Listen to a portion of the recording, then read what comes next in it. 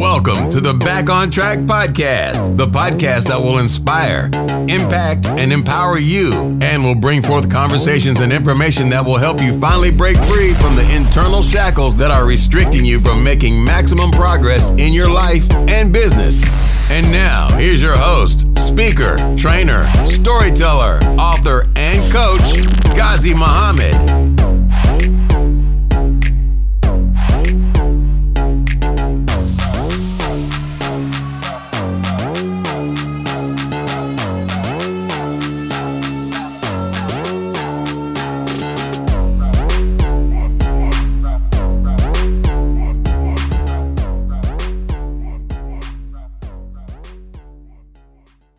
Two, one. We are live, my brother. We are live. Welcome to another episode of Back on Track. I'm your host, Brother Ghazi Muhammad. And today we have in our audience and studio a very powerful brother, brother with an amazing story. A story that's quite controversial for many, but it's something that absolutely needs to be told. I was listening to a lecture from the Honorable Minister Louis Farrakhan today, and he said that this subject is a regrettable subject for him to talk about, but he said it's one that must be discussed. And so based on what I heard the minister say and some of the things the brother shared with me, we're gonna get right into it. So Brother Hashim, how you doing, first of all, brother? I'm as strong as I could be, man. Considering the topic, I'm as strong as I could be. Thank you. Yes, sir. Man, and we thank you for coming on and sharing your story with us, brother. So let's get into it and talk a little bit about yourself and your own personal history before we delve deep into this subject matter here. So my name is Brother Hashim Hakeem. I came into the nation. I got introduced to the teachings that I can remember through hip hop, Public Enemy, Rakim, Big Daddy Kane.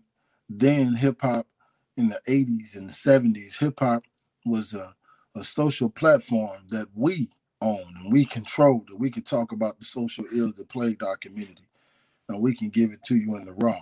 And then our minds were shaped into being conscious. Our minds were shaped into being proud of being Black and respect for our women and respect for ourselves and our culture.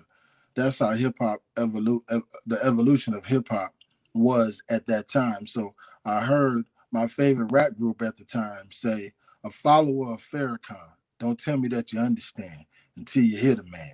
A follower of Farrakhan, there you go. Don't tell me that you understand until you hear the man. Now, I didn't know who Farrakhan was, but I knew Chuck D's lyrics, word for word. Flavor Flav, Professor Griff, I knew every album, word for word. And then I heard Rakim say, all praise is due to Allah, and that's a blessing. And then I heard him say, peace to the nation of Islam, and we out. And Big Daddy Kane, peace to the nation of Islam. Now, I still didn't know what it was because I'm from the rural west suburbs of Chicago, Aurora, Illinois, and oftentimes I was the only Black boy in the classroom. So Black consciousness was not a thing that I lived, is what we heard in hip hop, or we may have seen it in the music videos with the red, black, and green. But to live it, I was raised in the church. My mother went to multiple churches, and we ended up settling in a white church, an apostolic Pentecostal church, where the pastor was very, very strict on interracial relationships. He didn't let that happen, but you could go to his church, and Bill Calthart was his name. So my mother was very strict. I have 6 siblings. My mother was never married. We had 6 siblings. She had 4 different men to have her children, but she never married. And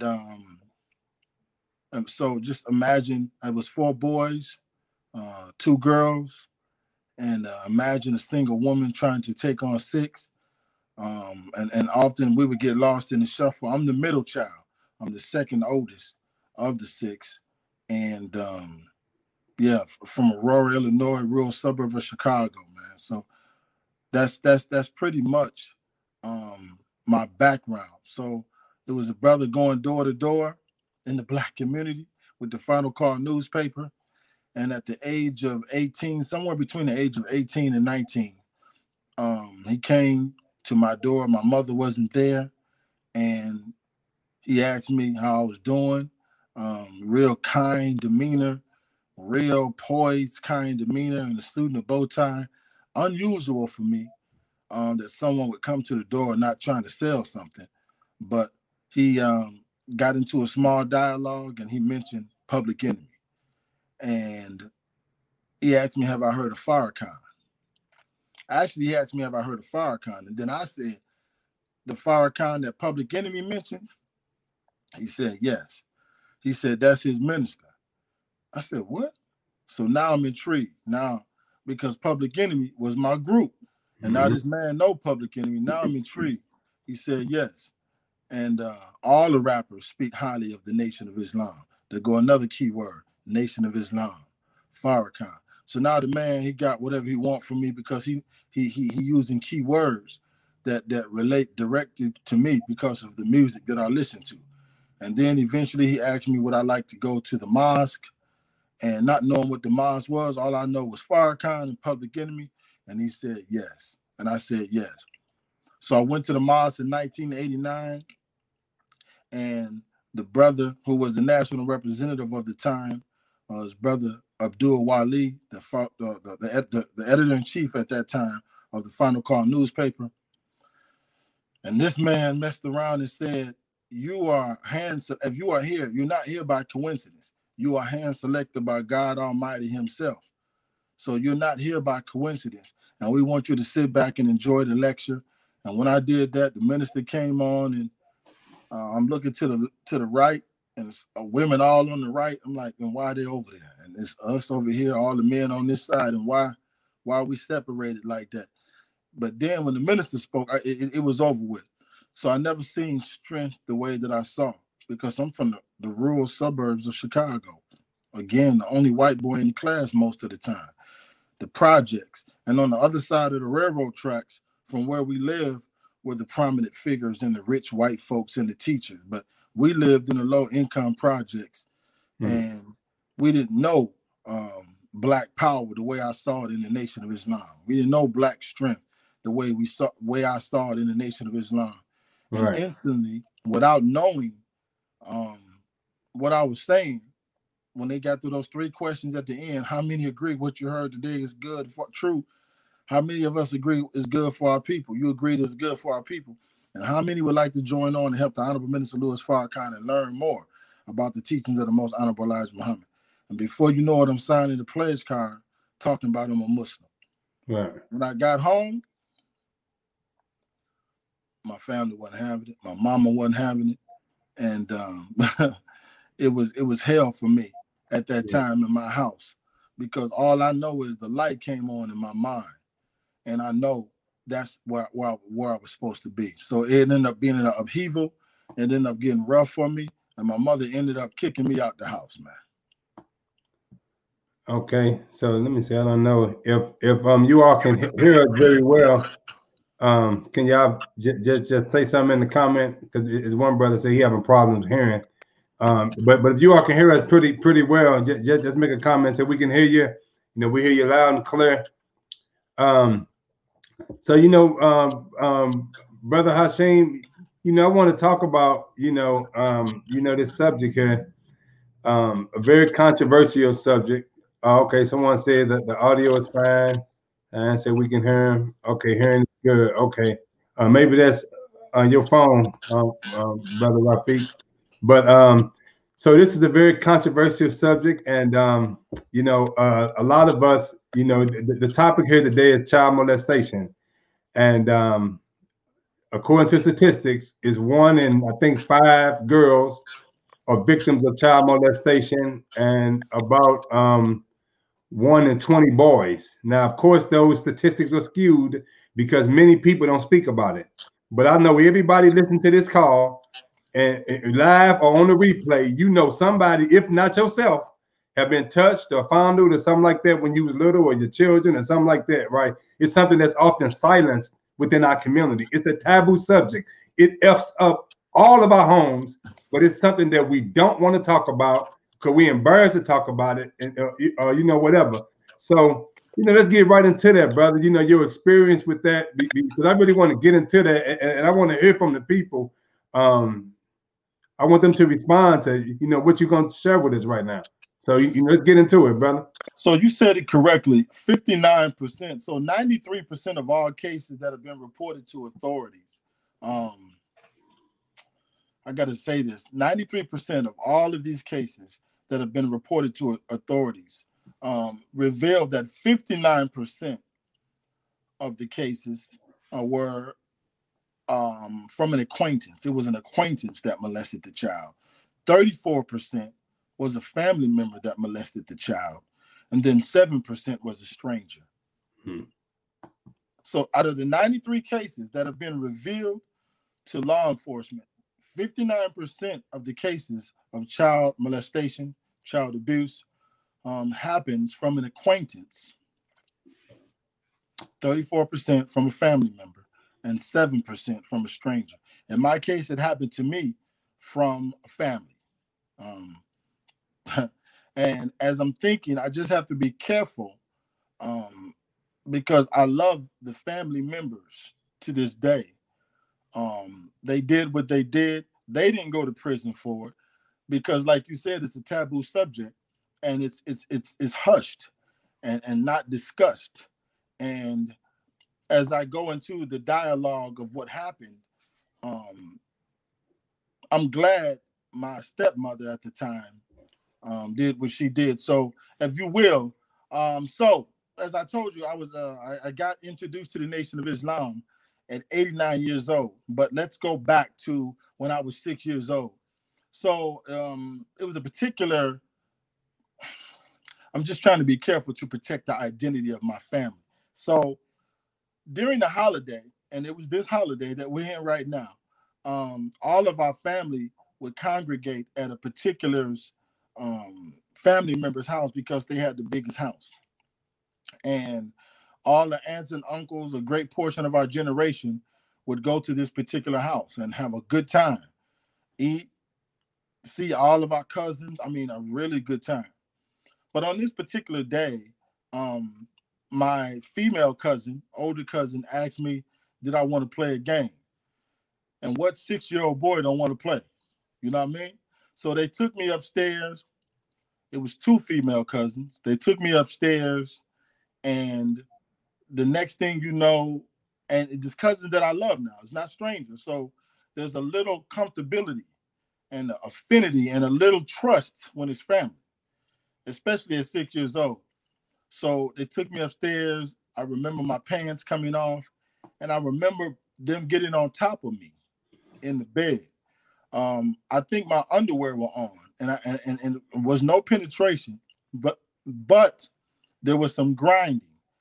And I know there was stimulation down there. I know there was an intense feeling down there. The one cousin got off of me. The other cousin got on top of me. And there was some intense feelings through her. It kept going. So this intense feeling was not a painful feeling. It was a pleasurable feeling. So now imagine this, a 6-year-old boy having this pleasurable feeling from his female cousins. And I often think, what if it was a male cousin? I often think I could have been gay because the feeling was pleasurable. I often think like that. So I remember her saying, do not tell anyone. Are you okay? I told her I was okay. And she took me, we went back downstairs. And I don't know the chronological order in how it happened, but I remember saying her name in a whining way, saying, can we play again? Can we play again? And I started crying.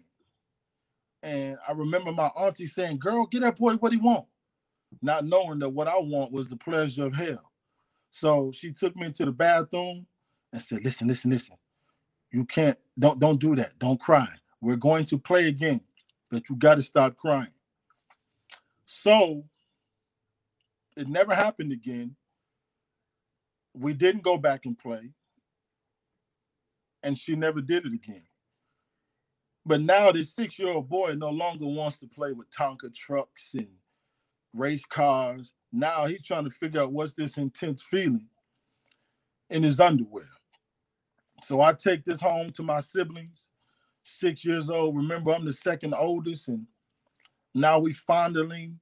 Thank Allah that we never did any penetration, but now we fondling and playing games like house. And when my mother would have her friends over to the house playing house, no, when my mother would have her friends over to the house smoking and drinking and playing spades, her friends would have their children, and we would all be upstairs playing house. And I was always the father.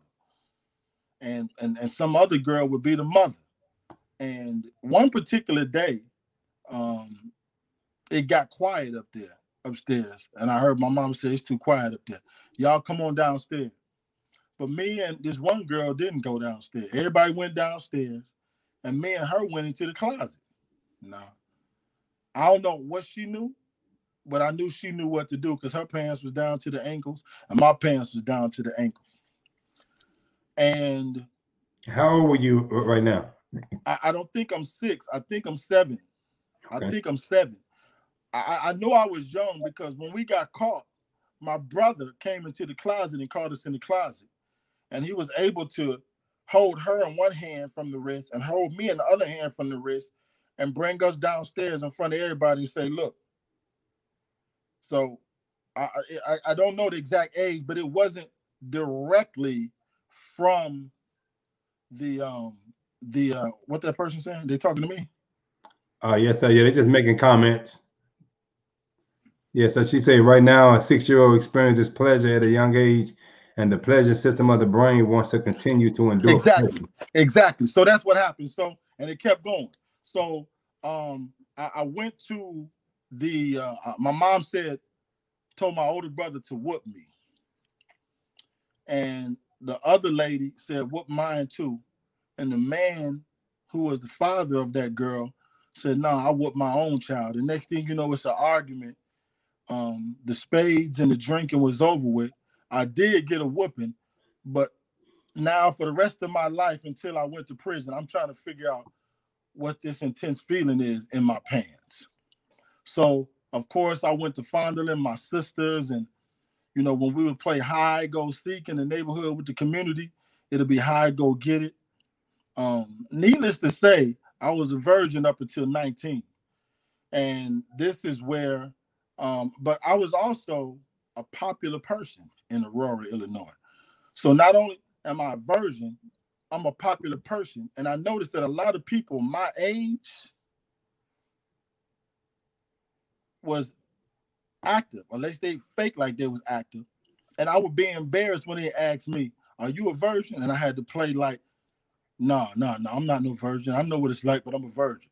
But because I was so popular as a rapper, I just act like I wasn't a virgin, because they made fun of virgins in my neighborhood. They made fun of virgins. You ain't never. And so I would often get up out of them situations by rapping about them, talking about them, playing the dozens. I get out the situation. So as I begin to develop, there was a young girl. My mom moved out of those projects. I began to develop. We moved to another low-income apartment, and I fell in love with this young girl, man. Now, I think I'm 19, but I'm still a virgin. I got to be 19 because that's when I went to prison. I fell in love with this girl who is the mother of my oldest child. And I fell in love with her, man. And so I thought I fell in love because we would talk every day. She was cool. Come to find out, this sister was way more advanced. So my mom would ask me, why you keep hanging around with that girl? Why you keep hanging around with that girl? I'm like, I like her. Like, do you know anything about her? I'm like, no. So one day I asked her how old she was. And she told me she was 14 years old. And I was 19. So I ended up telling my mom. She said, no, that ain't going to happen. it's too late, Mom, because I like her. So we were at the sneak and talk. We sneak and be friends. And one day she lived next door. No, she lived there was an apartment building between us. And then on the other side was her apartment. And one day I snuck over there, took the ladder from my bunk bed, hooked it to a window, climbed into a room, and we were intimate.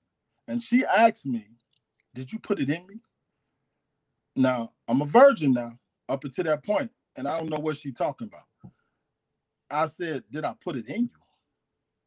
You don't feel me?" She's like, "No, did you put it in me?" "I'm in you right now." She said, "Get up." She said, "You put it in me." She was talking about releasing inside of her. She said, "Oh my God." See, that was my first time. I don't know nothing about that, but I do know that feeling was the same feeling that I had when I got molested. It was the same intense feeling when we would play house. And now this is the extent of this feeling. And hold on, before you go on, because I want to say something that I heard the minister say, because I know we finna go into another very touchy area right there. The minister said about this, that the Honorable Minister Les Farrakhan said that we live in a society that constantly feed us sex. It's everywhere. Sexual stimulation is everywhere, right? And so we fed to be pleasurable, but at the same time, when we fed pleasure, we're not fed at the same time to be responsible. Because he said, with that pleasure comes a level of responsibility. Come on now. Pleasure, babies come up out of that. So a lot of people, we pleasure, but nobody teaching us how to be responsible. And we've been fed pleasure, not just through TV, radio, and advertising, but even scientifically through the foods that we eat now is stimulating the sex hormones. There's certain foods we eat now stimulating the sex hormones. So we've been fed pleasure, but our children are not being taught responsibility. And I think many people in the comments were saying that sex is a taboo subject. You know, I thank Allah for my mother. You know, she transitioned, but my mother was straight raw and to the point. When I asked her a question, my mother didn't hide nothing. She came straight with it, just raw, straight to the point. She let us know what it is and sex, this sperm. Man, she laid it out for us. But too many of us, I've seen too many parents, and I've witnessed this when I was counseling some of these young boys, where and young girl, where the girl would ask her mama. I've seen where a girl asked her mama, "How do sex feel?" Right? Now this girl, 15 years old, asking her mama, "How do sex feel?" And the mama say, "Damn it, what you thinking about sex for? Your ass should be thinking about school. You should be, don't get that out your damn mind, isn't that?" Rather than, I mean, now they tell me to talk to him, right? I say, well, you don't want to ask me, because you ask me how sex feel. I'm gonna say sex feel good as hell. Hell, sex is thebomb.com. Ain't nothing wrong with it. However, it's something with that sex, with that good feeling, gonna come a hell of a responsibility. You could get pregnant, you could get a disease, you could damage your life, I mean, all kinds of things can happen. But we got to be 100. Sex itself, all of us here because of sex, damn it, we here. And sex is pleasurable. But we got to also, as parents, teach the corresponding level of responsibility that comes along with that intense feeling that you're talking about, that nobody really explained it to you. You didn't really understand what it was, but you know damn well it felt good. So for the parents, my mom, I like what you just said. Now I got to go back, because you just reminded me of something. When my brother caught me and that girl in the closet, it reminded me of a lecture that the minister said that how do we know to go into the closet and hide, though? Mm-hmm. How do we know to go into the closet and hide? So that relates to another lecture the Honorable Minister Louis Farrakhan said, when we were born, our brains were created to think right. Right. Our brains was created to think right. And to know that we're going in the closet, it's an instinctual thing to know that that's a private moment. It's an intimate moment. It's supposed to be secluded. It's not supposed to be done in the open where everybody's supposed to see. But the point is, what you're doing at that age, knowing about that or experimenting with that. So I thank you for that segue. So I'll let you take back over, but that's true. How do we know to go into the closet? And I didn't learn nothing from my mom when it relates to sex. My dad wasn't in the household. So I would get bits and pieces here, you know, I here, there, you know, people talk about it there, you know, certain things that you would hear, you know, you ain't never had this and that, but I never was taught. Right. And so I remember in high school, there was the sex education class in high school now. And it's so awkward for me. People in the classroom, I'm laughing. It's out of embarrassment. We snickling and certain things they talking about, but I shouldn't learn in no high school was sexy. I should have been known. But my mama always gone, having multiple babysitters. She working 2 or 3 jobs trying to take care of us. So we figuring stuff out on our own. Right. So that's true, what you just said, brother. I'm sorry to take over. Go ahead. Oh, no, sir, brother. I absolutely love it because I want to now go into this next phase of your life. And because we're going to talk about how the victim can sometimes become the victimizer, how hurt people can hurt people, right? And that's just in reality. But I'm going to say before that, I remember the first time, it's been a few years ago, I was at a conference. I think it was in Charlotte, North Carolina, at a speakers conference. And I heard a brother telling his story and how he was molested by an older woman, right? Now here go a transparent moment for you, right? I come up in an environment in St. Louis that was hypersexual. Here wasn't nobody like celibate. Everybody was promiscuous in my neighborhood. Sex was like the thing to do. Everybody had sex, right? So if you was a young man and you engaged in sexual activity with an older woman, that was damn near bragging rights in the hood I come from. That was like, boy, you the man, boy, you the bomb, boy, you got that old head, and you know, don't let her be hooked on you. That's like now if it's flipped around and it's a woman who with a man, then a woman she considered a hoe, she a slut, she this, you know, and all that. But to the brother, you know, we so crazy and so unbalanced, it was like bragging rights, right? So the brother at this conference talked about he was molested by a woman that was older. He was 14, 15, and she was like in her 20s. And my mind, so, you know, I'm like, damn, where I come from, that's, I mean, hell, you'll be the man. But when he started talking about his reality, see, I come from an environment where sex was common, right? Everybody did that. You know, I seen crazy stuff as a young boy, right? But this young brother here, he was very sheltered. He didn't come up in the hood. He didn't come up around sex. He was very innocent.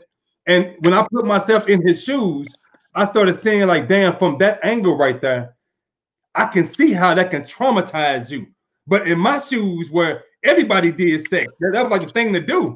It wouldn't have traumatized me. In truth, it wouldn't have traumatized, even if they was older than me, because everybody talked about it, everybody encouraged it. Like you say, it was if you a virgin, you damn near outcast. What you mean you a virgin? What? You ain't getting out? I'm talking about this in middle school, hell, sometimes elementary school. But I know with me, it's in middle school that was the culture, the prevailing culture in St. Louis, in the neighborhood I come up in, right? So let's get off into this now. You've been victimized. Yeah, I gotta say this before you go there. You just said something, and it's true. Now, remember when I said I was 6? I'm no longer the child that's thinking about Tonka cars and race cars and Tonka trucks. I'm no longer that little boy. So now imagine between 6 and 7 what I done learned. 6 and 17 what I done learned. Right. So at 17 years old, I remember being in the swimming pool in our neighborhood, the neighborhood swimming pool. And the boys that I ran with at 17 years old, we knew something. We was virgins, we was hot boys, we was popping, we was attractive, and we was real explorative. And one time they dared me to go to the deep end and pop the panty of a woman. Stay underwater, she can't see you, and swim back to the shallow end. So I did. I swam underwater, popped the panty line of a lady, just pop, a Asian lady, and swam back to the shallow end and mixed in with the rest of the teenagers, and thought I didn't see. Thought she didn't see. She kept her eye on me and watched me. And this lady, man, this lady was what you just said, one of them cougars that was like, yeah, come on. And it was one of them situations where her husband found out and came to my mama's house and knocked on the door and said, she said that you were intimate with her. I said, no, I wasn't. No, I wasn't intimate. No, I wasn't. He said, well, she's been very, he used some kind of word, promiscuous. And I'm going to send her back to Vietnam because you're not the only man in this neighborhood that has been intimate with her. I said, dang. And there's all kind of people outside of my mama door. My mama wasn't there. And when that man, I just denied it. When that man left, I came outside and all the big homies in the hood was like, what, you? Then them bragging rights came. And I'm like, dang, I'm embarrassed and scared. And my mama find out y'all clapping and cheering me on. So I just want that reminded me of that when you said that. So it's awkward that it's like there. Let it been a woman in that situation with a young boy, she'd have been a whole other century. Right, real talk. Yes, sir. Okay, so let's go off into this, man. This next topic is equally controversial and explosive. When hurt people, let's talk about some things that what happened to you, what it led to, and your curiosity and your ignorance on some parts, and that intense feeling and that pleasure zone minus the responsibility. Let's talk about that. So I was talking to my queen today, man, and she asked me, do I regret that? And oftentimes somebody can say no regrets, but I regret what I'm about to discuss because why it had to be me. But I understand why now, and I got to talk about it. And I'm born for this subject. I'm born for this topic, and I'm born to help others who have been in the situation and may be going through it as we speak. So I remember coming home from the Nation of Islam, telling my mother I was a Muslim, and she said, "Not in my house." And strict Christian background. No, you're not.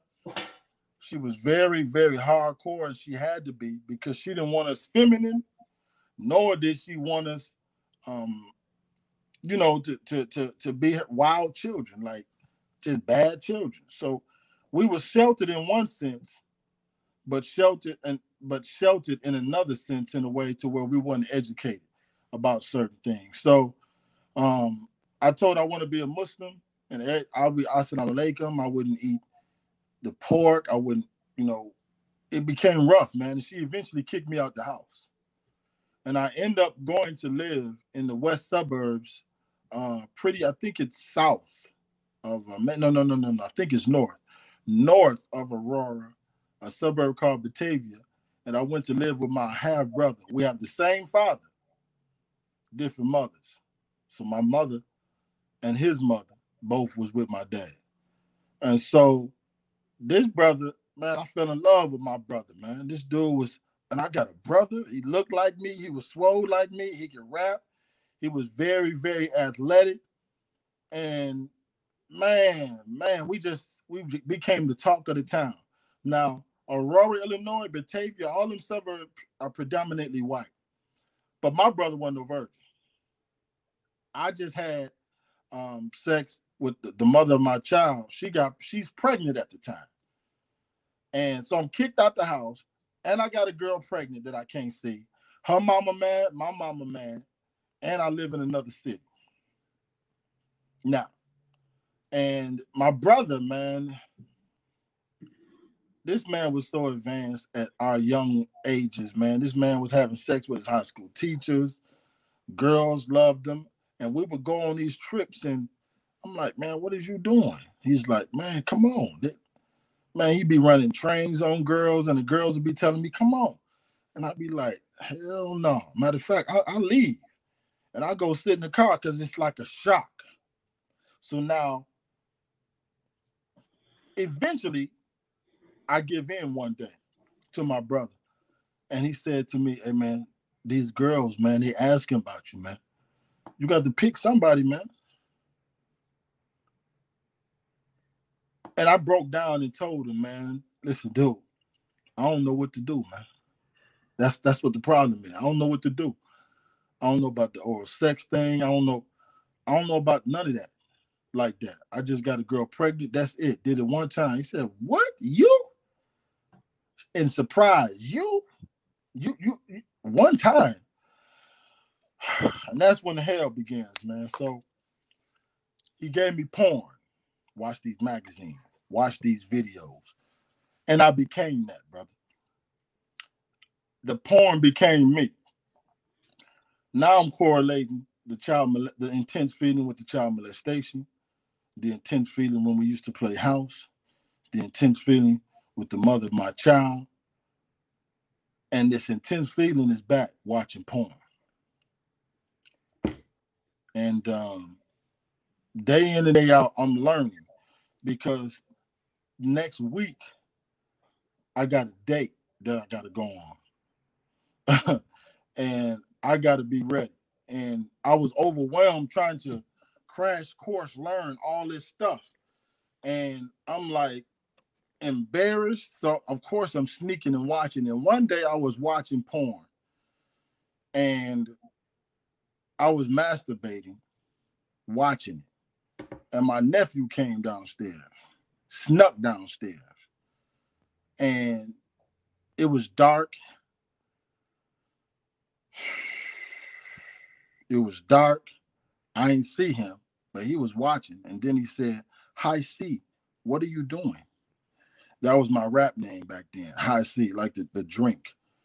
High intelligence in communication. And I freaked out. What? I don't think I cussed really back then, but I freaked out. And I'm like, "Man, go back upstairs." And he just stood there. Go back upstairs. But in the middle of my high, because it's a high, brother. And I learned that an addiction is an addiction. An addiction is an addiction.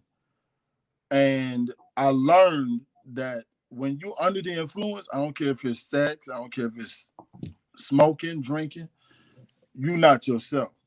So I told him to do to me what he sees on the TV. And somebody was performing oral sex.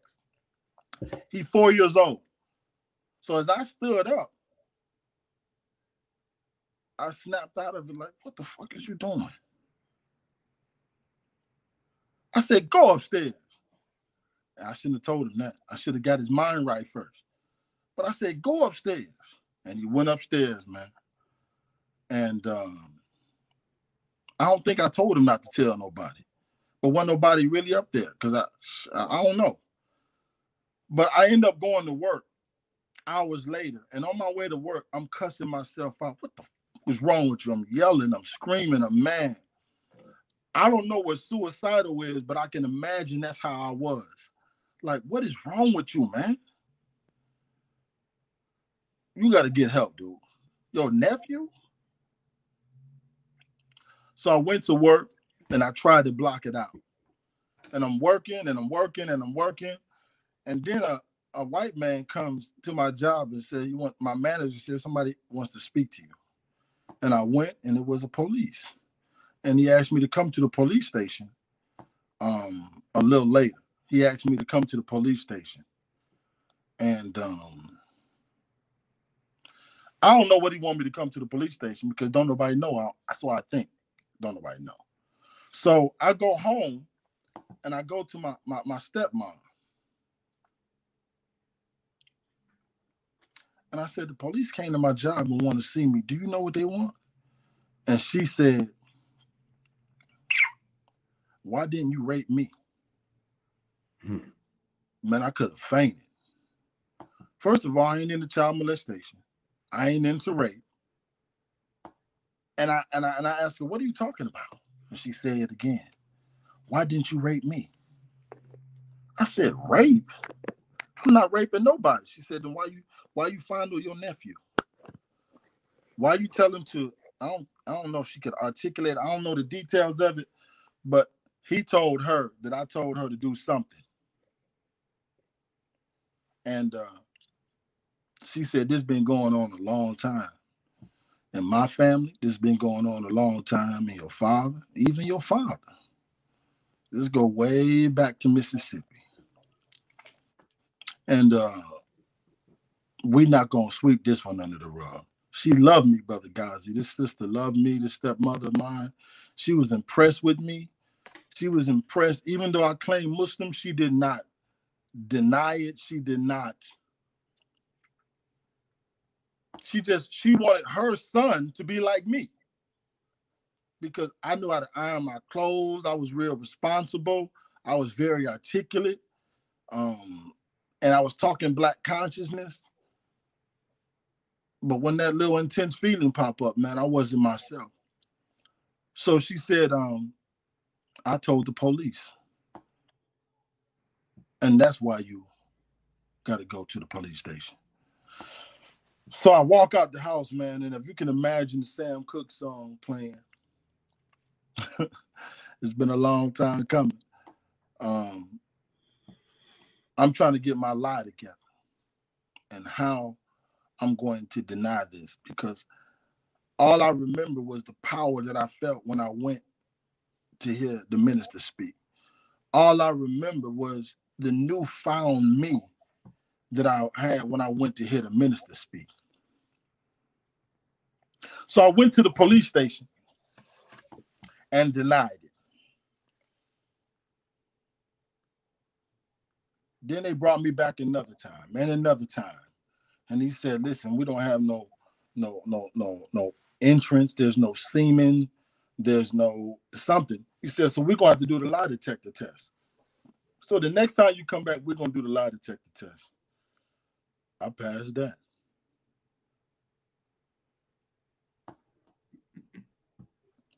I went back to the mosque, man. And I felt empowered again. And I would have these good visions of me becoming a Muslim, me being these brothers with the suits and bow tie, me being them strong brothers on stage. But then this starter came up, what I did with my nephew, man. So that Sunday, after the mosque meeting, the very next Monday, I went back to the police station and I told that police that I did it. Look what the police tell me. He said, listen, get out of here. You don't want this on your record. I said, I did it, man. I can't live like this, man. I need help. I need to get this stuff off of me, man. I can't live like this. He said, son, listen to me. You don't want this on your record. I said, I need help, man. He said, go get help somewhere else. You don't want this on your record. I said, if you don't take me into custody, however I'm saying it right now, I don't think I was this articulate. I think I was emotional. But I said, I'm going to tell your boss on you. And I never seen a white person this sympathetic like this. I think he had a tear in his eye. And he pulled out from his drawer a pad and a pencil and told me to write what I did on there. I wrote something on there. I don't remember exactly what it was, but I made it worse than what I did. I needed help, Brother Ghazi. And I didn't know to tell. When my mom kicked me out, I could have told her. My stepmother turned me in, and I could have walked away and not told nobody. But I wrote down my testimony. I went to jail. They just took me to a cell. The very next day, I'm in front of a judge, and this judge was just as sad as the police officer. And this judge is looking at me like, I wish you the best. This sentence for this crime carries 6 to 30 years. And we're going to give you the least amount of, the least sentence. And I wish you the best, young man.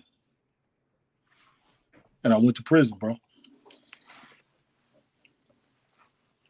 Okay, now, so, man, that's powerful, brother. And you know, it takes a lot of, I'm reading a lot of comments, and people know it takes a lot of damn courage to say things about our own self and our own past, to confront. I heard Sister Naomi talk about confronting them demons, pulling them demons out that we all have.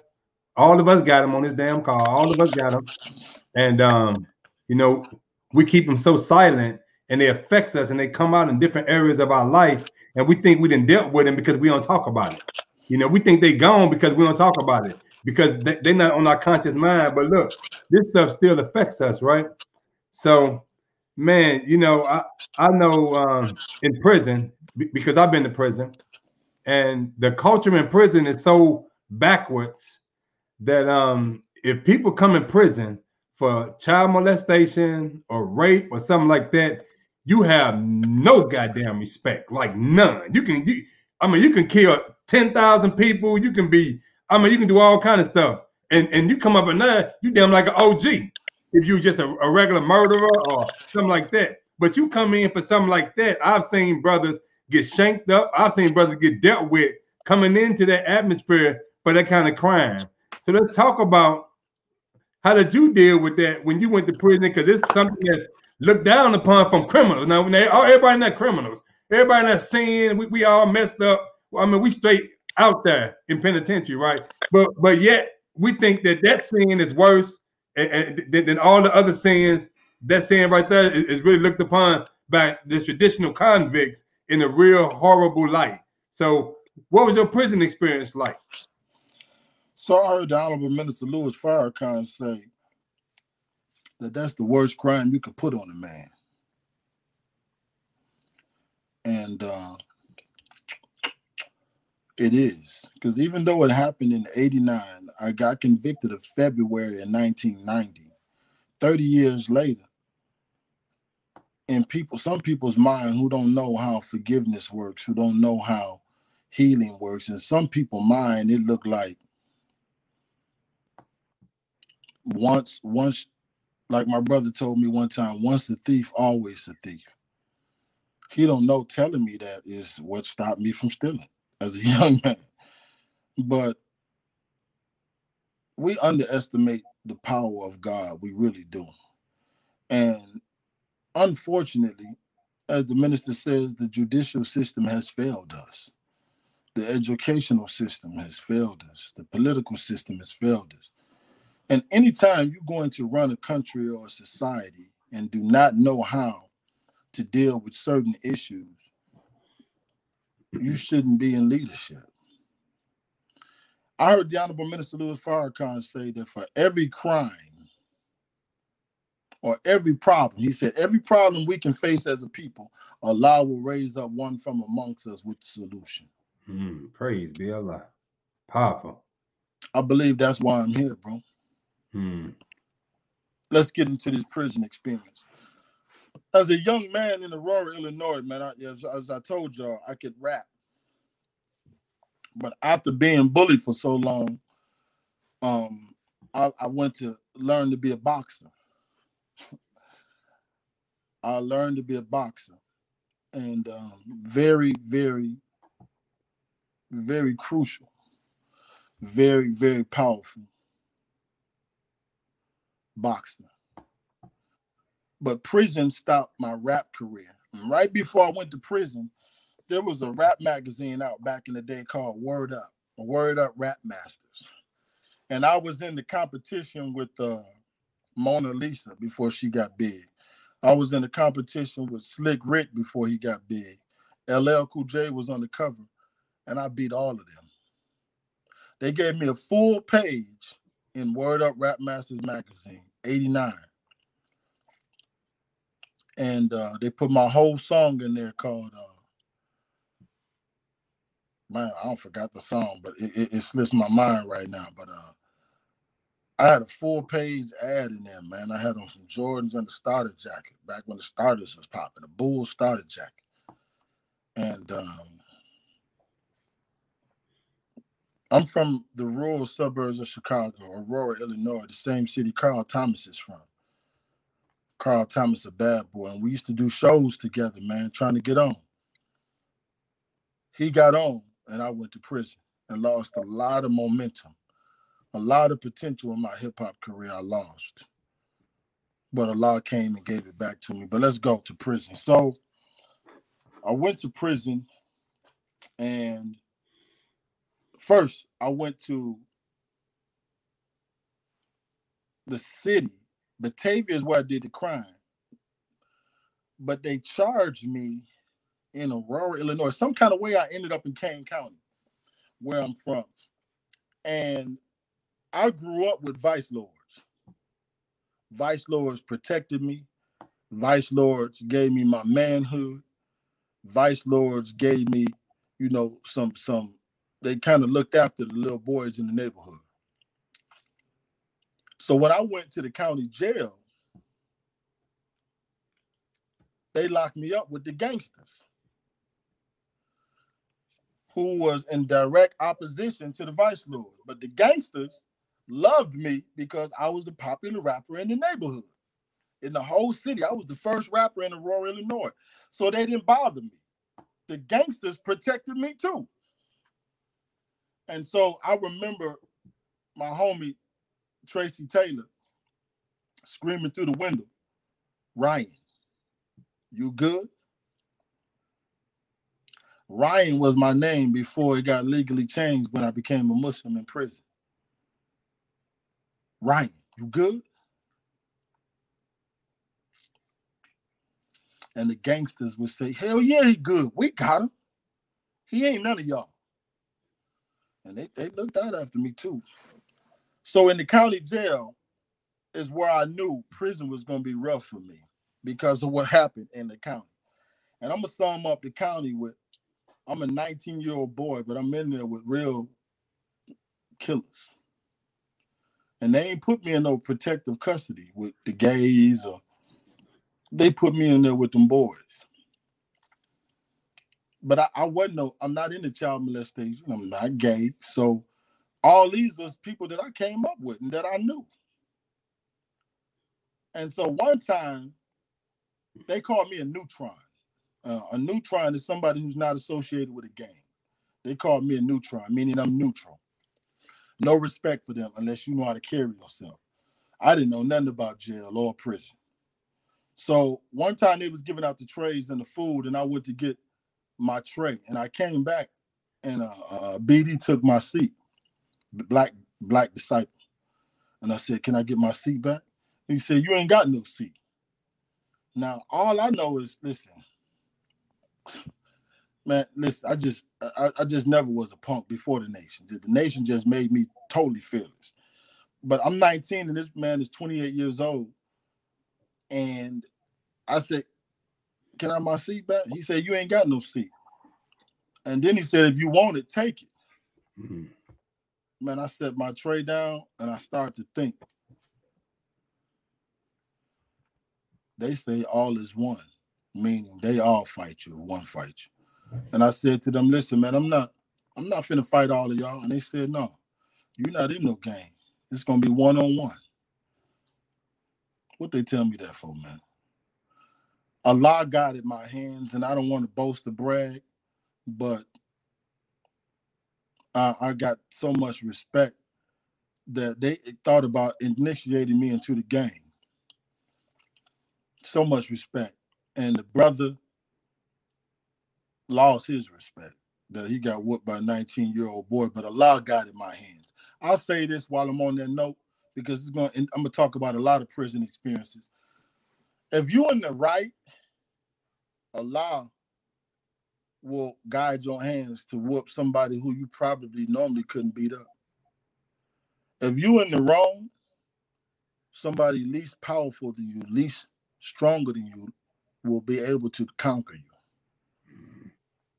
But I was in the right, and Allah guided my hands, and the story was history. And the only reason they didn't initiate me to the gangster disciples,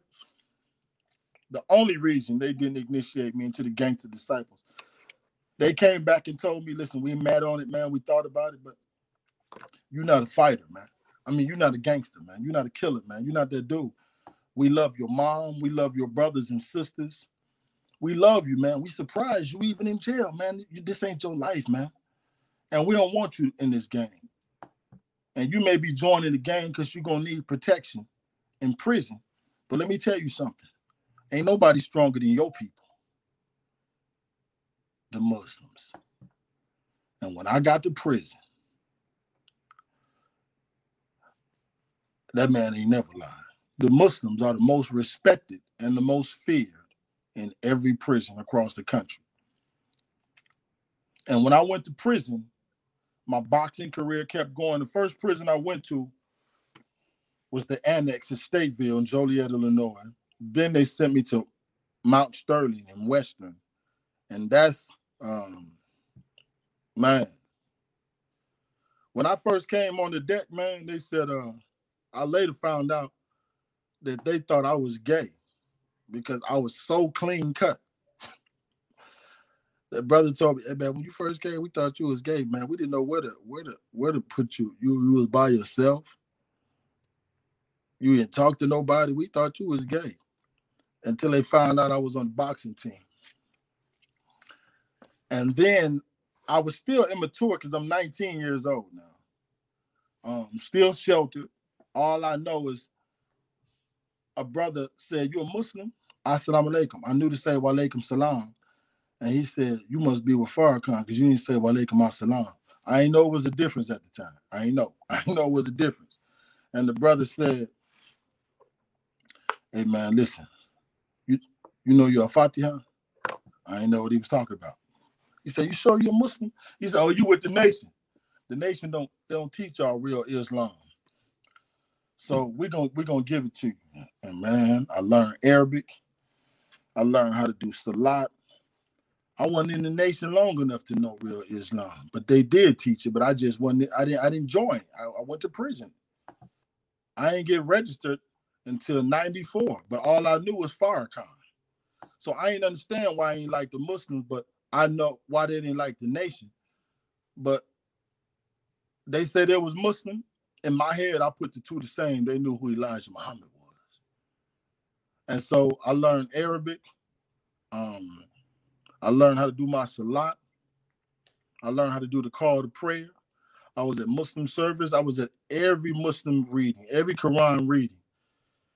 And people just knew not to mess with me because I didn't know I was being protected by Allah. I didn't know that what the brother was telling me was the truth, that the Muslims is you don't play with them because they don't really fear nothing but Allah. And those young, them older, man, it was some real killers, man. People in there for life teaching me, listen, man, we fear nothing but Allah. Nothing but God. And Muslims ain't in jail because of a crime they did. Muslims are in jail because Allah trying to get your attention. He told me that. I knew I was in the right place. So I just kept boxing. And one day I was shadow boxing, brother, in the deck. And the leader of the Triple L's in that game was a friend of Brother Malik, was the older Muslim who was a habitual felon, who took me under his wing. And they was friends, because Muslims, they cool with everybody. And so the brother told me, hey, man, you shadow boxing, man. You be boxing, man. Let's go back into the shower room. Let me see what you really got. Again, Allah guides your hands. But this time, Allah taught me another lesson. So I went in there and I slapped this brother up. Then it went back to the deck. And me being immature, I called out to the Triple L's under his authority. I said, man, I just whooped y'all leader. I should be y'all gang chief. And he said, don't do me like that, bro. Don't do me like that, man. Don't do me like that. Give me another chance. And we went back in there. He was throwing punches. And the next thing you know, I'm in a chokehold about to pass out. And the vice lord of the opposing gang said, get off that young brother. Get off that young brother. And I got my breath back, stood to my feet, and called to the deck, Malik, Malik. And he came with shanks in his waist and said, what happened? I said, we were slap boxing. And then he said, what? I said, we were slap boxing. He said, what? Slap boxing. He said, that's what you get. Muslims don't play. Let's go. That was a lesson, man, a very valuable lesson for me that I needed for my prison career. Right. And, you know, let me say something on that about the experience I had, because I went to prison at a very young age from high school. And when I went to prison back in the 80s, you can count on one hand the number of young brothers that was in Supermax and maximum security prisons that was under 21 years old. Most of the teenagers went to like a little juvenile prison or something like that, right? But they had me in Max and Supermax with cats with life without parole. I mean, and the atmosphere and the energy is a lot different depending on what kind of prison you in. You go from minimum. How old was you in Supermax? 17. Damn. Yeah, so I was 17 years old. I was in Supermax, and because I was very radical, so I came into prison as a young FOI. I registered in the nation at 16 in 1988. I wound up going to prison a couple of months later because I was kind of buck wild out there, right? And but I went to prison with already a certain kind of consciousness. So I was blessed to be in a leadership role when I was in prison. I was very articulate, very militant, very outspoken. So it gave me some degree of respect when I was in there. So the administration kept shipping me around from prison to prison. So from 16 to 24, I spent 48 months in solitary confinement during that whole period of time in 6 different penitentiaries. Some of them they shipped me through twice. Now I remember a time when a young brother I was there maybe about 3-4 years, and so I was kind of like an OG at this time, even though I'm still 21 years old, right? So, and a friend of mine came into prison, and I knew him from the streets, and he was connected with. It's a group of guys in there that we call booty bandits, right? Now these were guys, who they rape men, they rape young guys, right? And so it's certain little games they play. And so I seen, my friend associating with these kind of guys right here. So of course, being, as my people, I want to warn him because he's new to this atmosphere, and I done been there, and the old heads in school me. I mean, like you, Allah put some killers around me, some straight soldiers, and they were schooling me, right? The older brother, they were schooling me as well as giving me all these books to read, right? So I want to let them know. And did you know this brother, everything I was telling him, he went back and he was telling these brothers that I told him that they trying to set him up, right? Now these cats some killers too. These ain't no lames. Now these guys got life without parole. They into that freaky stuff, but they ain't no lame. They'll get them shanks and deal with you, right? So I'm in a chow hall one day, and these two brothers walk up to me in the chow hall. I was Lil Ronell X. And for those who in prison know, they know Allah blessed us to be somewhat influential in them camps. But these two older brothers, they didn't know me because I had just came to this prison that they were in, right? And at the time, I was the assistant, to the head man in the Muslim community. And these two brothers came to me in the chow hall though, and they said, "Hey, brother, quote, you better keep your ass out of our motherfucking business, nigga." To you? Yeah, to me, right? So, we're in the chow hall. In the chow hall, everybody sitting in their little section. Muslims sit here, the white supremacists sit there, the Crips sit over there, the Bloods, the GDs. Everybody pretty much got their own section in the chow hall, right? So the brothers had just got up and left to get some more food, and I watched everybody food because I had just came into the chow hall, and these guys came up on me. Well, one of the brothers with the Moorish Science Temple, when he seen that, he stood up. He said, "Hey, little brother X, everything cool over there, bro?"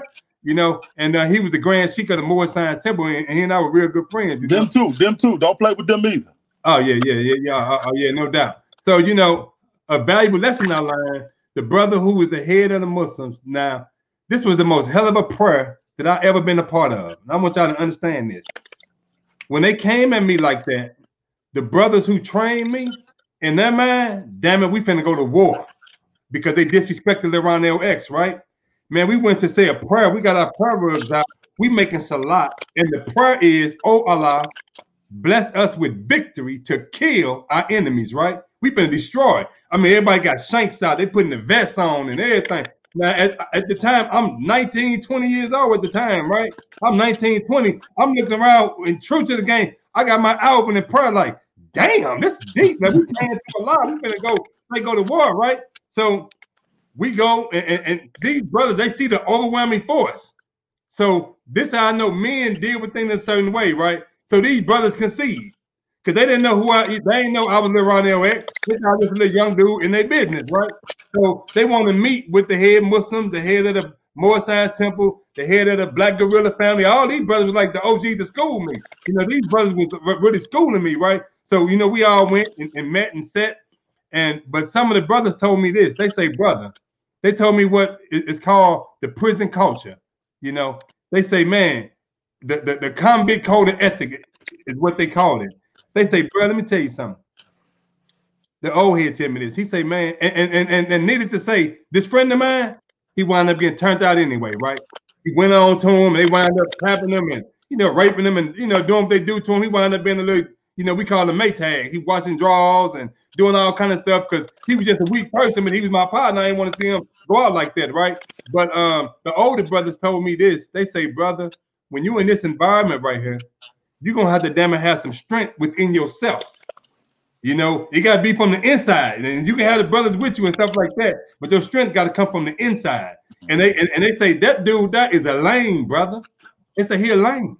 He ain't got no strength. He's a coward. And they say if you try to put yourself on the line for this brother to save him, and he don't want to save himself, you putting yourself in a dangerous situation. So they was telling me, like, don't put your life on the line for people or for a person who don't put their own self on the line, right? Who won't even defend themselves, right? Because when they came at him, he conceded. He didn't put up no fight, didn't do none of that. He started doing he straight became a homosexual, like pure homosexual, right? But it was a hell of a lesson for me because I'm thinking, you know, when I look back on it, this so-called convict code of ethic, it's twisted as hell, but it is don't protect nobody who's weak if they're not willing to protect themselves. Now, on the one end, I understand it because it say God help those who help themselves. If you ain't helping yourself, damn it, don't expect God to help you, right? But on the other end, that was a friend of mine. I knew what they were doing to him. I seen it. I wanted to help him, but that happened. But I seen something like that, and that was a hell of an experience that I had in penitentiary. So let's talk about this book now, because you just came out with a book that I think is very, very powerful. It's a children's book. I haven't read the book yet, but I've seen it, and I will be ordering your book. And it's called "Don't Touch My Spot." Right? Do not touch my spots. Before I touch on that book, if you don't mind. Yes, sir. Come on, let's go with it. I need to close out the prison segment because it was Islam, man, that guided me. And when I went from prison to prison, one prison I went because my whole mission was to get right, get my mind right. The combination of my experience from the Nation of Islam plus prison and what I went through in prison to get my healing is the solution. Nation of Islam plus prison plus what I went through to get healed. Let's talk about what I went through. One of the prisons, it got out what I was in there for. I was in Graham. It got out, and the guards was letting people know. And sometimes the guards, when I would walk by, the guards would make a sound of a baby crying. You know. And then one brother said, you know what they saying?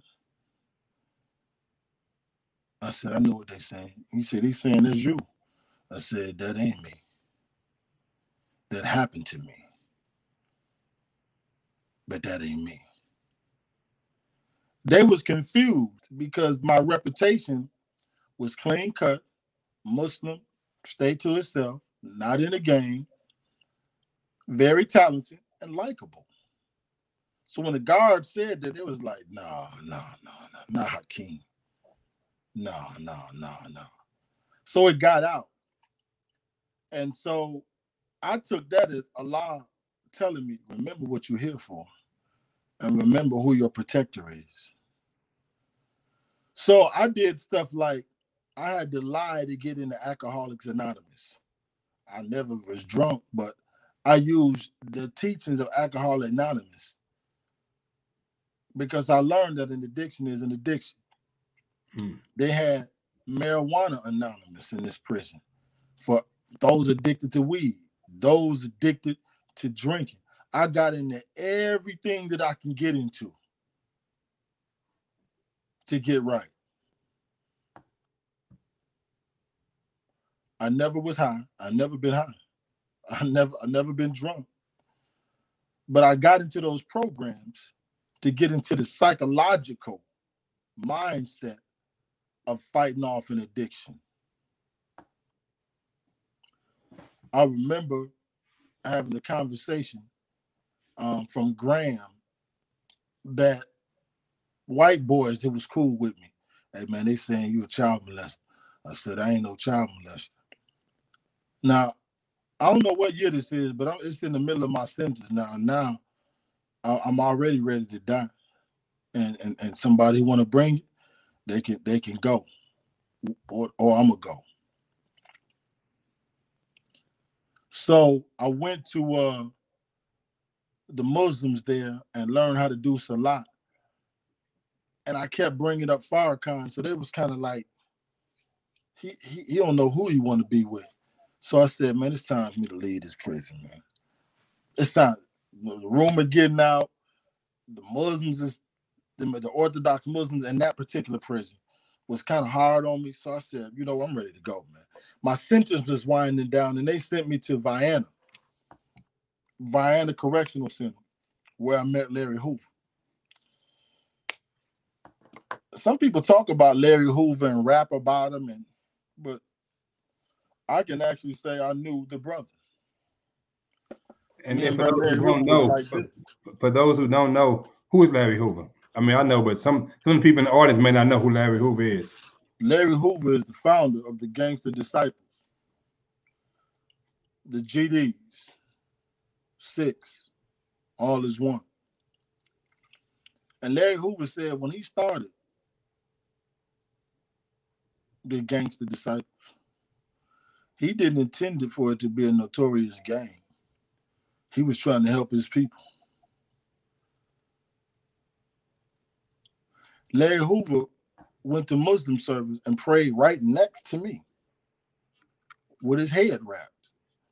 Knew the whole prayer, knows the whole prayer in Arabic. Real peaceful, real funny too. Now got a real crazy sense of humor, real funny laugh, but a good brother. In fact, he was going to finance my rap career when I was getting out. And the Sunni Muslims say, what you doing walking with him, man? Is you a gangster disciple? I said, he a Muslim. He said, he a gangster. We Muslims. I said, he a Muslim. And they said, listen, stop hanging around him. That was a point against them. So I wrote the minister a letter, man, in prison. And I told him it was him that woke me up. And the Orthodox, man, they at that particular prison was not conscious like that. They wasn't that kind of black consciousness. They weren't that unifying people. And I wrote the minister a letter, said, I don't understand what this Sunni stuff is, but I'm that. And why they don't like you, and I don't understand. Man, he wrote me back, and the highlight of that is, when you get out of prison, we'll be waiting for you. I got out November 93, Brother Ghazi. I did 2 years and 9 months on a 6-year sentence. I did 2 years and 9 months. I got out, and I'm the Sunni Muslim. Wearing the 2-piece garbs, the kufis, and all the brothers who I woke up to the Nation of Islam was like, dude, you brought us to the nation. You a Sunni now? I'm like, man, something ain't right, man. It's one Ummah, brother. We all together, man. He's like, okay, but what about the Nation of Islam? I rock with the nation. They who woke me up, but this is the real true Islam. I had the accent and everything, true Islam. Assalamu alaikum wa rahmatullahi wa barakatuh. I was that brother. Right. I was leading the Kook bars. And when I before I got out, I was the imam in one of the prisons in Taylorville Correctional Center. It was a new prison. And they made me the imam. Then when I got out, I was leading the Kook bar with all Arabs and whites, a couple blacks, but they was from Africa. When I got out, a brother made me a proposition. He said, listen, man, I'll come hear you speak at the Kook bar if you come to Savior's Day. It was Jesus Saves. And they came and heard me speak. They was amazed. But I got to live up to my end of the bargain. I went to Savior's Day, man. And the minister taught on Master Fard Muhammad, which was my only hang-up that I didn't understand. That was my only hang-up, Brother Ghazi. I didn't know how to defend Master Fard Muhammad at the time. Mm-hmm. Y'all say he God? And then I heard the minister say, I know he was born February 26, 1877. And then he talked about the evolution of God and how God can appear in who he want to appear in. And I said, what? Appear? God can work through who he want to work through. I said, that's all it was? Just semantics? Man, I listened to that lecture and I sat back. And all what was going through my mind is how I'm going to tell the imams that I'm done with Sunni Islam because I'm back to the nation. I started processing, man. In 94, I got registered. No more crimes. No more, none of that. That was only a one-time incident with my nephew. I'm not into like children like that. I don't got a track record of children like on my record. But I will say it's been a painful experience, but a glorious one at the same time, because I thank my stepmother for turning me in and not doing me like so many of the cases in my own family. I thank my auntie. My mother passed May 12, 1995. And right before she passed, man, we reconciled. And she said, I thank Minister Farrakhan for the man you have become. Praise be Allah. She had breast cancer and pneumonia, and she went into a coma, bro. And I was with a rap group called Ex-Niggas at the time. And we was on our way to New York at the Jacob Javits Center, and I got the word. And I wrote a song called Pressure, and y'all can look that up right now on YouTube, called Pressure by Ex-Niggas. Ex-Niggas with a Z instead of a S. And as soon as I got out of my trip, I flew back to my mom, and she was in a coma. And I got to my mother's ear, and I said, Mom, say, I bear witness that there's no God but Allah, and I bear witness that Muhammad is his servant and messenger.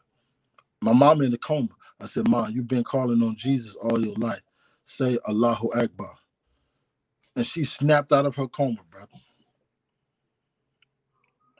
I said, Mom, you're going to be all right. And then her regular self, boy, I know. And went on back. And my aunts and uncles, they said, what did you say to her? What did you do? I said, I just told her that there's no God but Allah. Muhammad is his servant and messenger. And it was pure silence. It was a drop the mic moment. And I walked out of the hospital. And now I got to conclude by saying that just recently I joined Digital Real Estate and the ABS Tribe. And I've always known what my purpose was, Brother Ghazi, but I didn't know the time to tell this story. So I want to thank you, Brother Ghazi, for your powerful, powerful talk show, bro. What's it called? Back on the Straight Path? What is it called? Back on track. Yes, sir. Back on track, man. Yes, sir. I want to thank you for I want to interview you one day. Like, I don't know if you got a show where you talk about why you even came up with this, and you probably can go into it, but I want to thank you for this testimony, because your testimony, I want to thank you for this platform, because I know I'm born what I'm born for, but I've been waiting for the right time to tell the story. My people, my wife, my daughter, like, listen, man, my daughter told me like 5 years ago, Dad, I ain't ready yet. I don't want my friends talking about your dad is this and your dad is that. I've been waiting to tell this story for a long time, bro. But not until getting into the ABS Tribe and Digital Real Estate did I get the courage to walk into my purpose. A lot of us have heard of the brother Hashim that can rap, the brother Hashim that is phenomenal with the Final Call newspaper. But this brother right here, I'm born to help heal those who are in the closet because they're ashamed of what somebody might think. I ain't never been raped. I ain't never been molested. I ain't never went through that. Allah protected me. Because when the minister said, when you get out, we waiting for you, I came. Some of us held our little secrets, and some of us got closets, Brother Ghazi. Some of us live double lives, Brother Ghazi. Some of us got that little dude in the back of their mind, and they live these two people, man. But every time, man, they start having a feel-good moment and start becoming who they think they could be, they go back into that little dude they used to be, or that dude that they hide. I say, fear no God but Allah. I say, submit your will to do the will of God, and he will do what he say he gonna do. And that's make all things new. Yes, sir. God made me new. And the more you hold on to it, the more dangerous you can become. The more you hide your sins, the more dangerous you can become. Because the minister said, it's like a submarine, man. And the deeper you go, the more pressure you put on it, it's gonna come out in some inordinate way. You may lean towards the other side, man. You may start liking men. You may start liking women.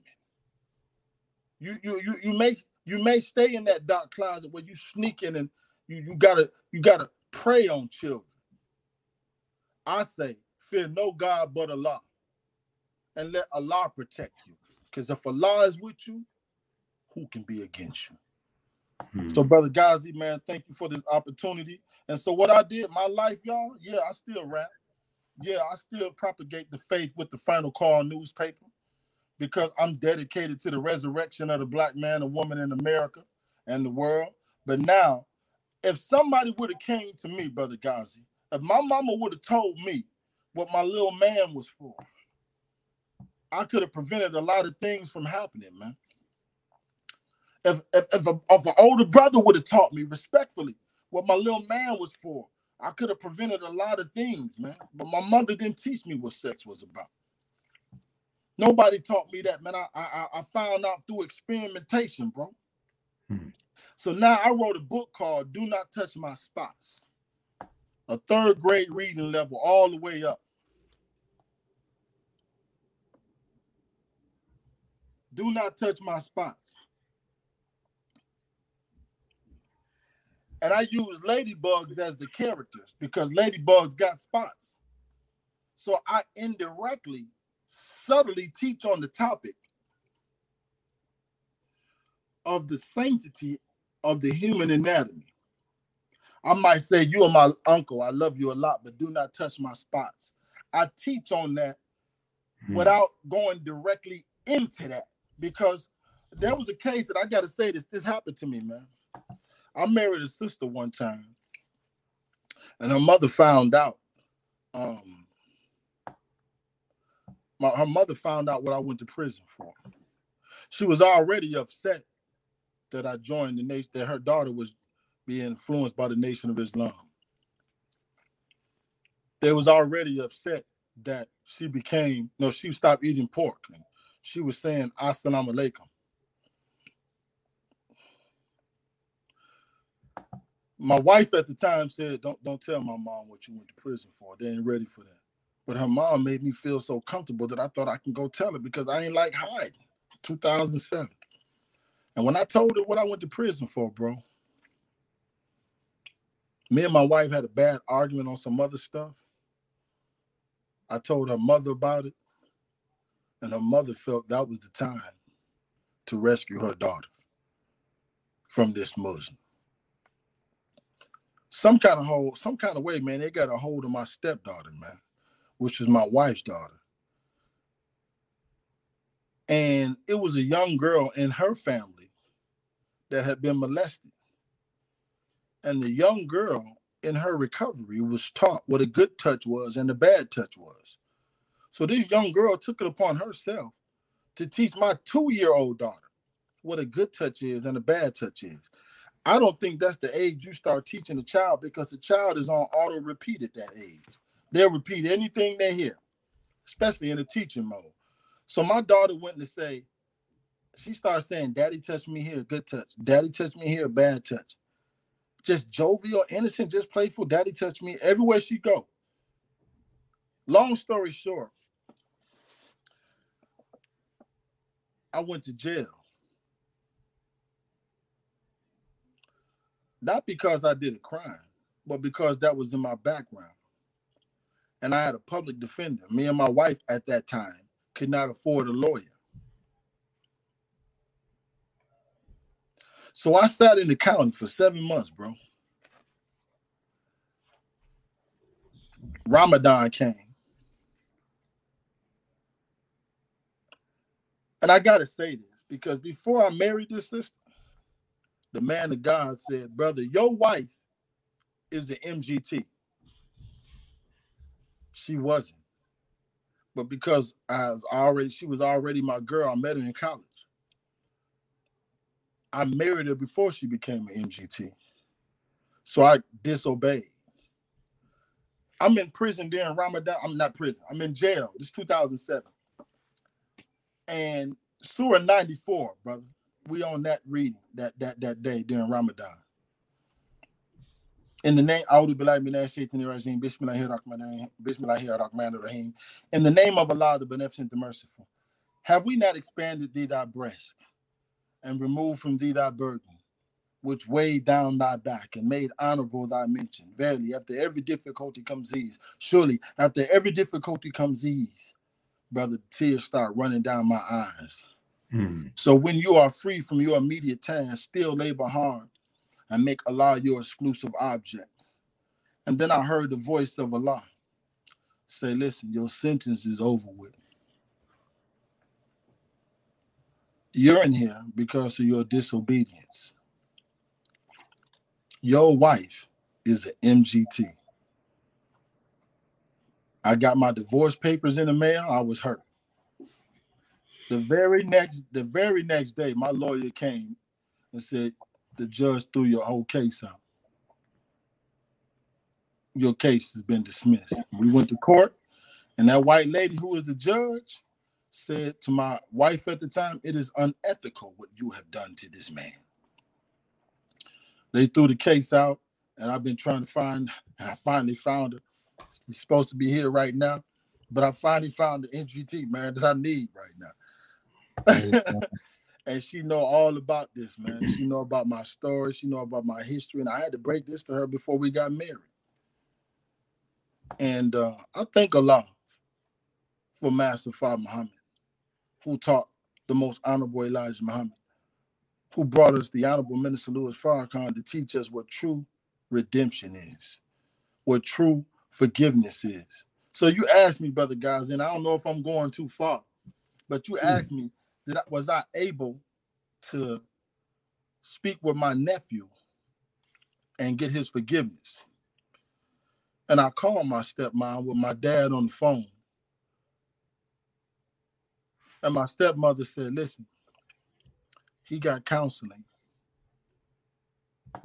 We don't want to re-stimulate him. He probably don't even know what happened to him. And I was saying to myself, what if that happened to me?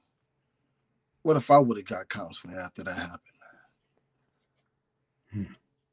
So, again, I wrote this book because I'm born to help those labeled beyond hope. I don't care if you're gay. I don't care if you're lesbian. I don't care if you're a murderer. I don't care if you got 20 bodies on you. I'm born to bring you to the Lamb of God, the most honorable Elijah Muhammad. I'm born to deal with those touchy subjects people scared of. Right. So I put this book together called Do Not Touch My Spots to help parents, because my mama didn't know how to talk to me. She didn't know how to bring it to me. So I want to say to you, if you're watching, you can go to Amazon and get my book called Do Not Touch My Spots, or you can get it directly from me and wholesale. The book is $14.99, or you can get it directly from me at a wholesale price. And is it okay to give my number? How to get my information? How to get in contact? Sir. If you when you give it to me, I'll put it in the post. I'll put all the information in the post. Okay. After it's over, I'll put all the information in the post. Okay. So take over, sir. I'm sorry, man. I just had to get that. Man, no, sir, brother. That was absolutely beautiful, brother. And you know, when I was listening to you talk, brother, I was thinking about a lecture I heard from the Honorable Minister Louis Farrakhan, a lecture series called How to Give Birth to a God.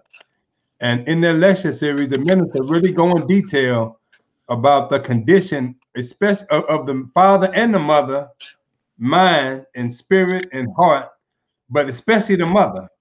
And he said that the mother's mind is like a printing press, and the baby's mind like a blank sheet of paper. Mm-hmm. And whatever the mother think and feel, and the energy that's around her, it began to shape and form the child's mind before the child come into existence. So that's why our mothers is our first teacher, because the mother began to teach us before we even born, right? So it's important when you say generational. Listen, y'all, we got generational things in our family that we don't talk about, that we don't damn it deal with, and it's still in the mind. And them thoughts, it affects the chemistry of the sperm cell and the chemistry of the egg. And when you have that thought, when you got that pain in you, when you give birth to a child, believe you me, you passing on something to that child. Now, can it be dealt with? Absolutely. Can it be neutralized? Absolutely. But you already shaping and molding the child with the propensity to do certain things and to be a certain way because of the thoughts that we have in our mind. And that's why we got to clean our damn thoughts up as parents. We got to watch and we got to guard. You know, when a woman is pregnant, man, we talk. I mean, you got to watch what she listens to, the kind of people she around, the kind of thing, because she's shaping and molding. You know, I just had a child recently on December the 10th. You know, that's number, you know, that's a lot of babies for me, right? But I just had, little Gazi Jr. on December the 10th, and I guarded my wife. I'm very careful about who you go around and who you, because I know you cooking right now, him some in the oven, and I don't want that all these thoughts that they're going right there, right? So listen, y'all, true forgiveness.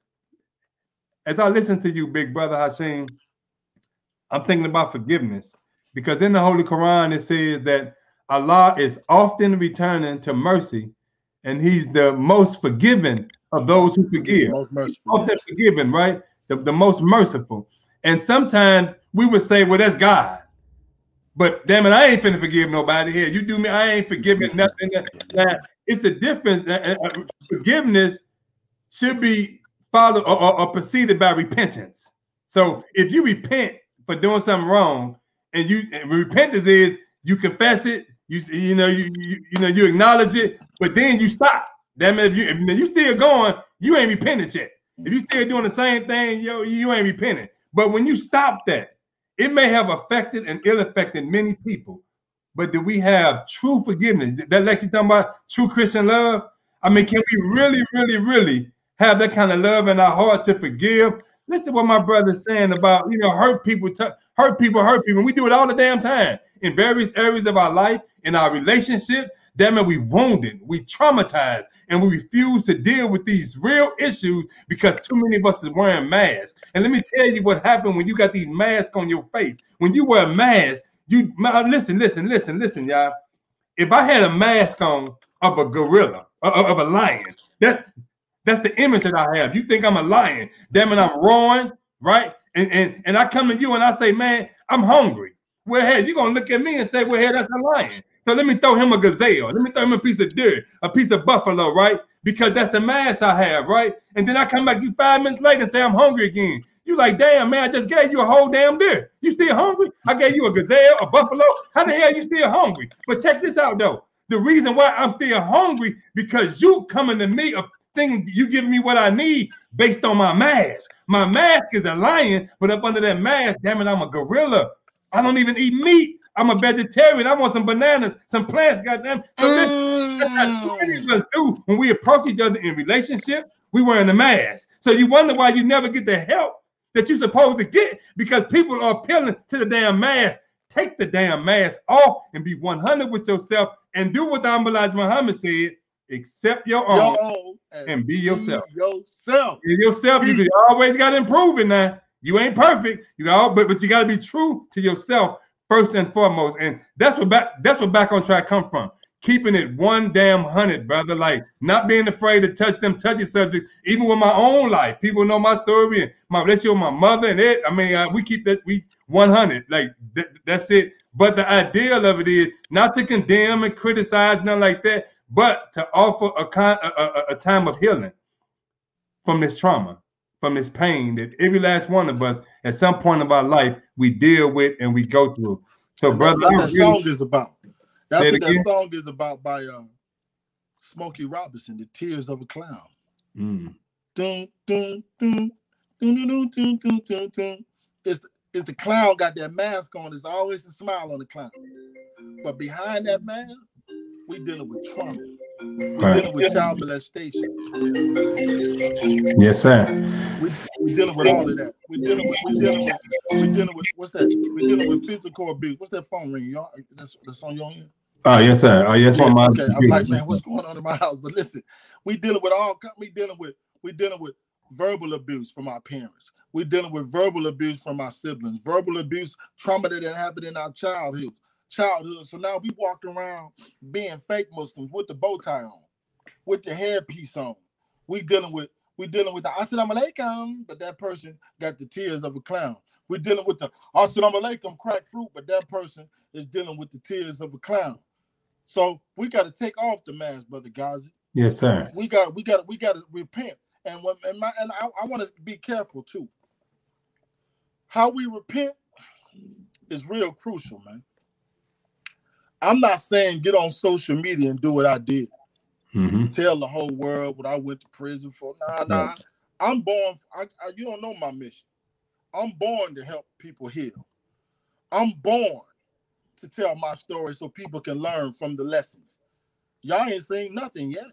I ain't into no child molestation. I love children, man. So even though they hard on the crime, I respect these crimes. I respect the laws, that's hard on this type of crime.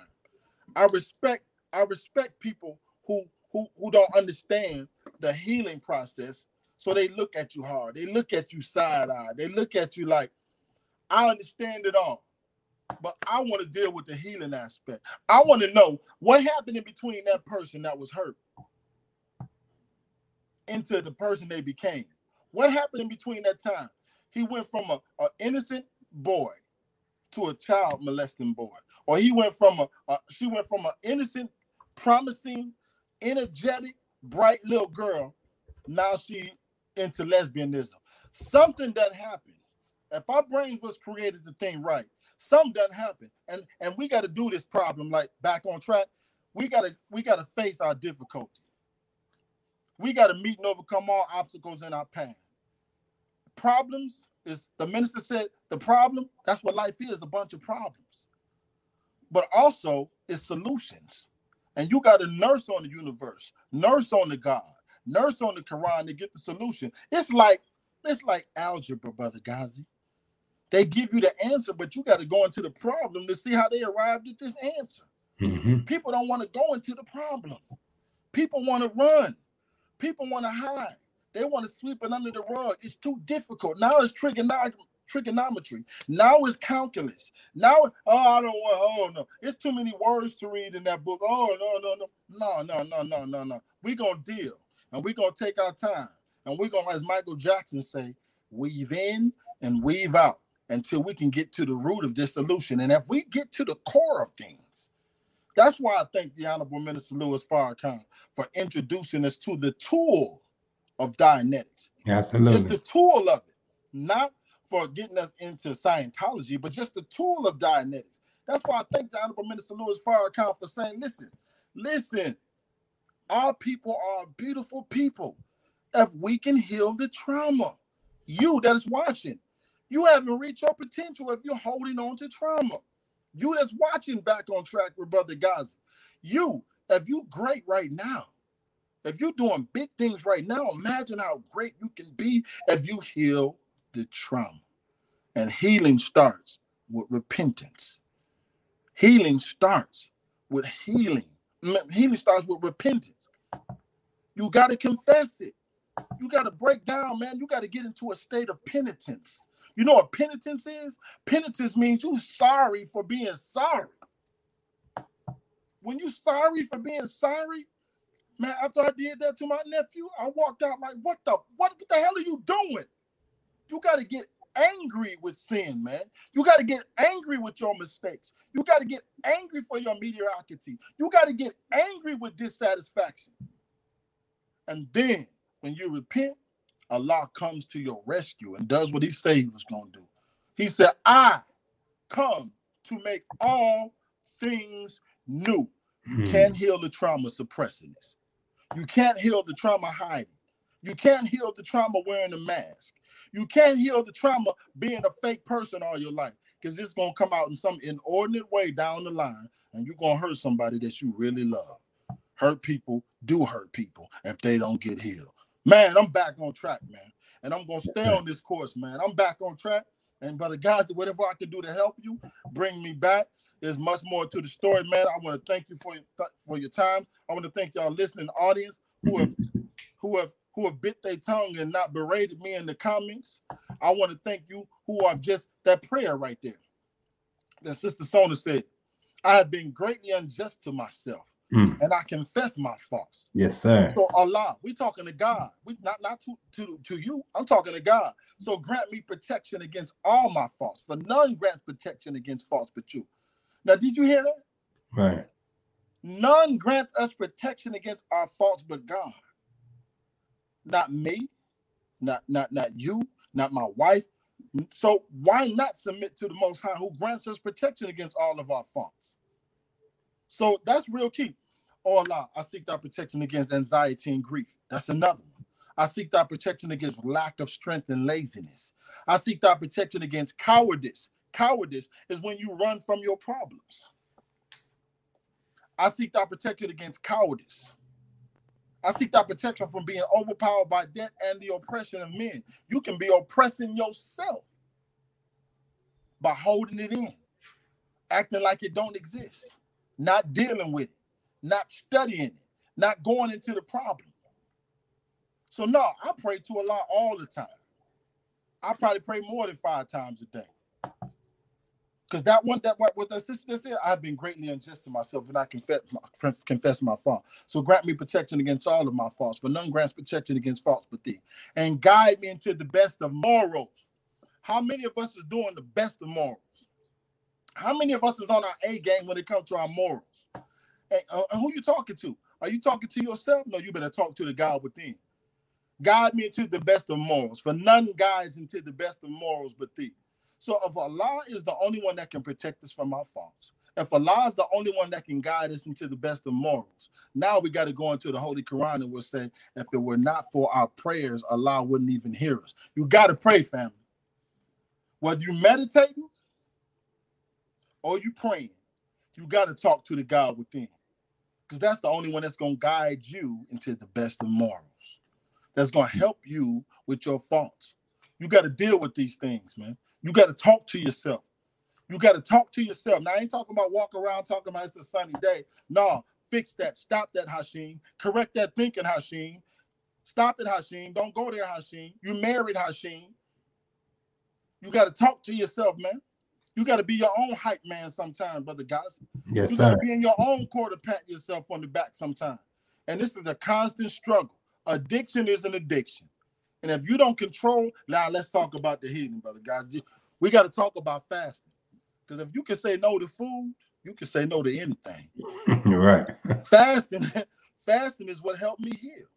I'm going to tell you, you got to take yourself out of an environment that got you to where you are. You can't go back to the same mistakes, the same environment that got you into what got you into. I can't just go and watch porn, man, all day and just think it ain't going to affect me.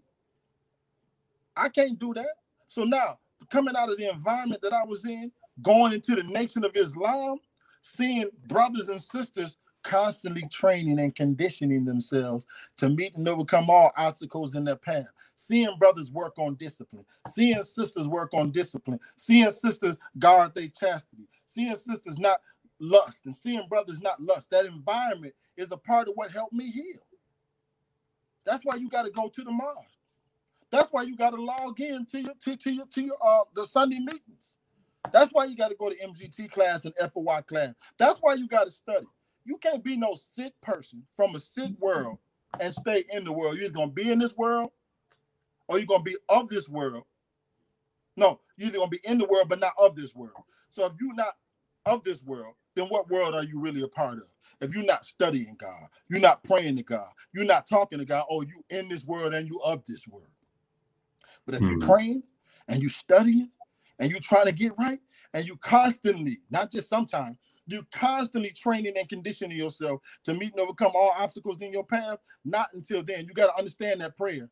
God is the only one that can guide us into the best of morals. You just got to submit. You just got to keep talking to the God within. So listen, man, boy, don't get me fired up, but I'm ready though. The Nation of Islam didn't judge me. That's why I got to thank the Nation of Islam. I got to thank the Honorable Minister Louis Farrakhan. Man, they could have, the Nation of Islam could have did me like this society do. The society treats you like an outcast. The judicial system don't worry about healing. The judicial system is not about reformation. The Nation of Islam is really about reformation. The Nation of Islam is really about healing. You're not going to come into the Nation of Islam and be the same person you was. You're not. If you submit to this process, you're going to get to be made into a new person. But if you're in the Nation of Islam, I'm talking to the brothers and sisters that's in the Nation of Islam, and you got on that mask, and you faking and you hiding in the ranks, and you ain't got no intentions of being right, what's done in the dark gonna come to the light. And if a lie exposes you, it's horrific. So you might as well come on and get right now. Right. Thank you, brother, guys. Man, I appreciate you, brother. I mean, deeply appreciate you, and for your transparency and telling your story.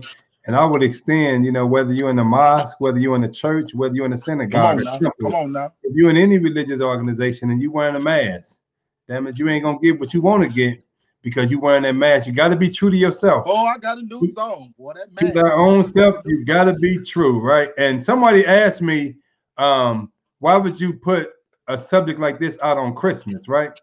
And for one, I don't do the holidays for one, but for two, I'm thinking because this is the time of the year in this society where our children are home. This is the time of the year in this society where people are drinking, getting drunk. Damn it, with all our babies home, believe you me, during this process of this conversation, it's going on right now.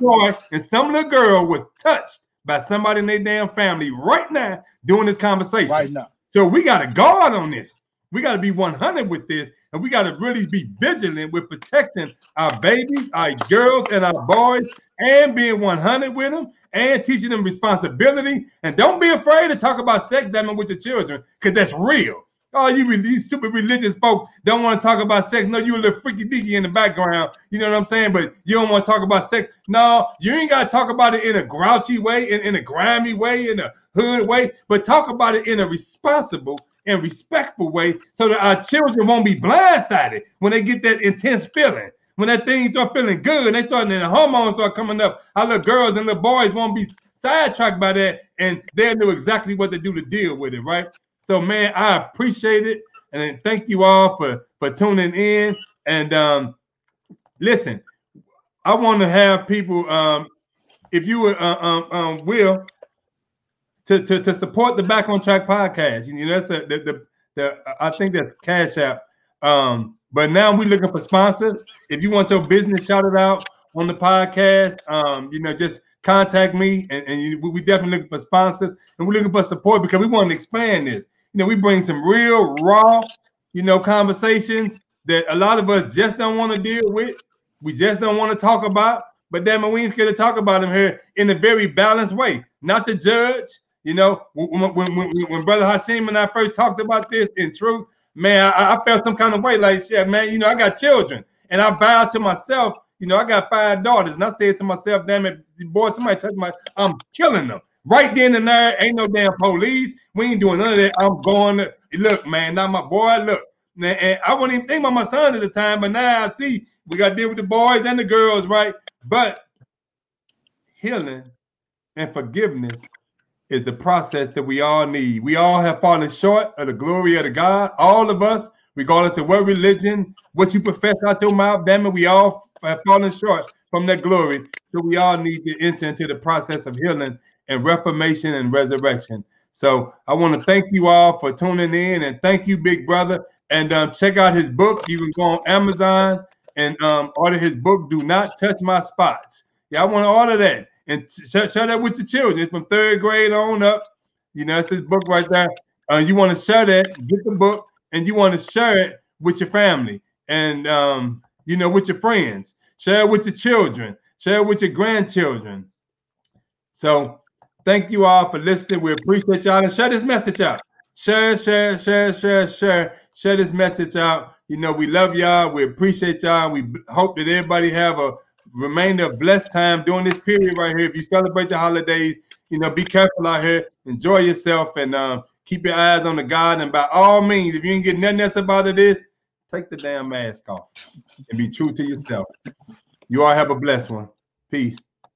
Peace.